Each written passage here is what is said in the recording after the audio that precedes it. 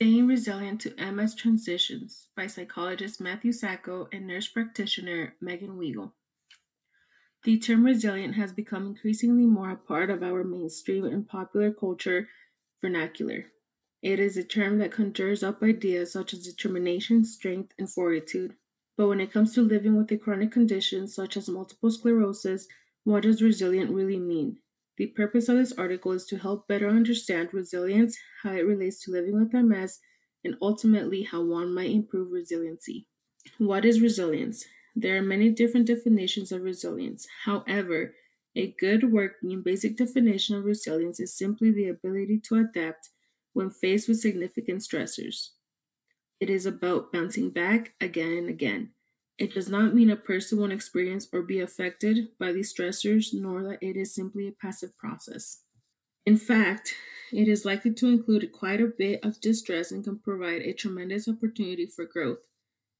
Considering the unpredictable nature of MS, having the ability to adapt to unforeseen stressors and changes might be well worth the investment of time, energy, and effort. It can help you face challenges and difficulties, and subsequently, this is likely to lead to increased confidence in one's ability to deal with stress in the future. Science and research. Research findings indicate that higher resilience scores in MS are found in people with better fine and gross motor function. Research has also demonstrated that individuals with higher resilience scores often have lower rates of depression and higher quality of life, even though they still experience physical symptoms. How to develop and improve resilience. Since wellness strategies improve resilience, focusing on exercise to improve physical health is one way to learn to bounce back from difficult circumstances. The challenge and the real opportunity for resilience to grow in your life is to take a look at how exercise might look different for you now and enjoy it anyway. One of the more effective ways to help understand and build resilience is through setting goals in areas that we know can lead to improvements in areas associated with becoming resilient. For example, improvements in physical and psychological well being improve and enhance a person's quality of life, as well as his or her ability to bounce back after significant setbacks. Setting goals in these areas can be really helpful to start the process. Let's use the acronym SMART to develop an exercise strategy to improve resilience. SMART: specific, measurable, attainable, action oriented, realistic, and time limited. Situational learning. You enjoyed running and bicycling, but balance and motor issues related to MS have affected your ability to do those activities. Your healthcare team has indicated that physical activity or exercise is a great way to improve your overall health and likely to have many long-term benefits to help manage MS symptoms. You talk to your family about this and come up with a game plan. You could work with a physical therapist to improve your gait and look into adaptive aids. You could try an elliptical or recumbent bike, which you have enjoyed in the past. You could consider walking for exercise and use walking stick. It takes you a few days, but you start to feel more helpful about your health and are actually excited about enjoying a new activity. And remember the program that you participated in last year with Can Do MS about goal setting and dig out the materials to see if there might be something there to help. You stumble on SMART goal setting worksheet and come up with a goal for your physical activity.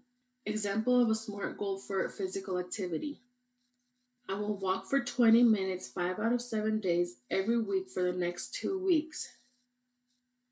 After 2 weeks, if I have met the goal 80% of the time, then I will add 2 minutes of walking. If not, I will maintain the previous goal. There are many levels to this goal that can be viewed through a lens of resilience. In the past, a challenge like this may have led into a spiral of depressive symptoms.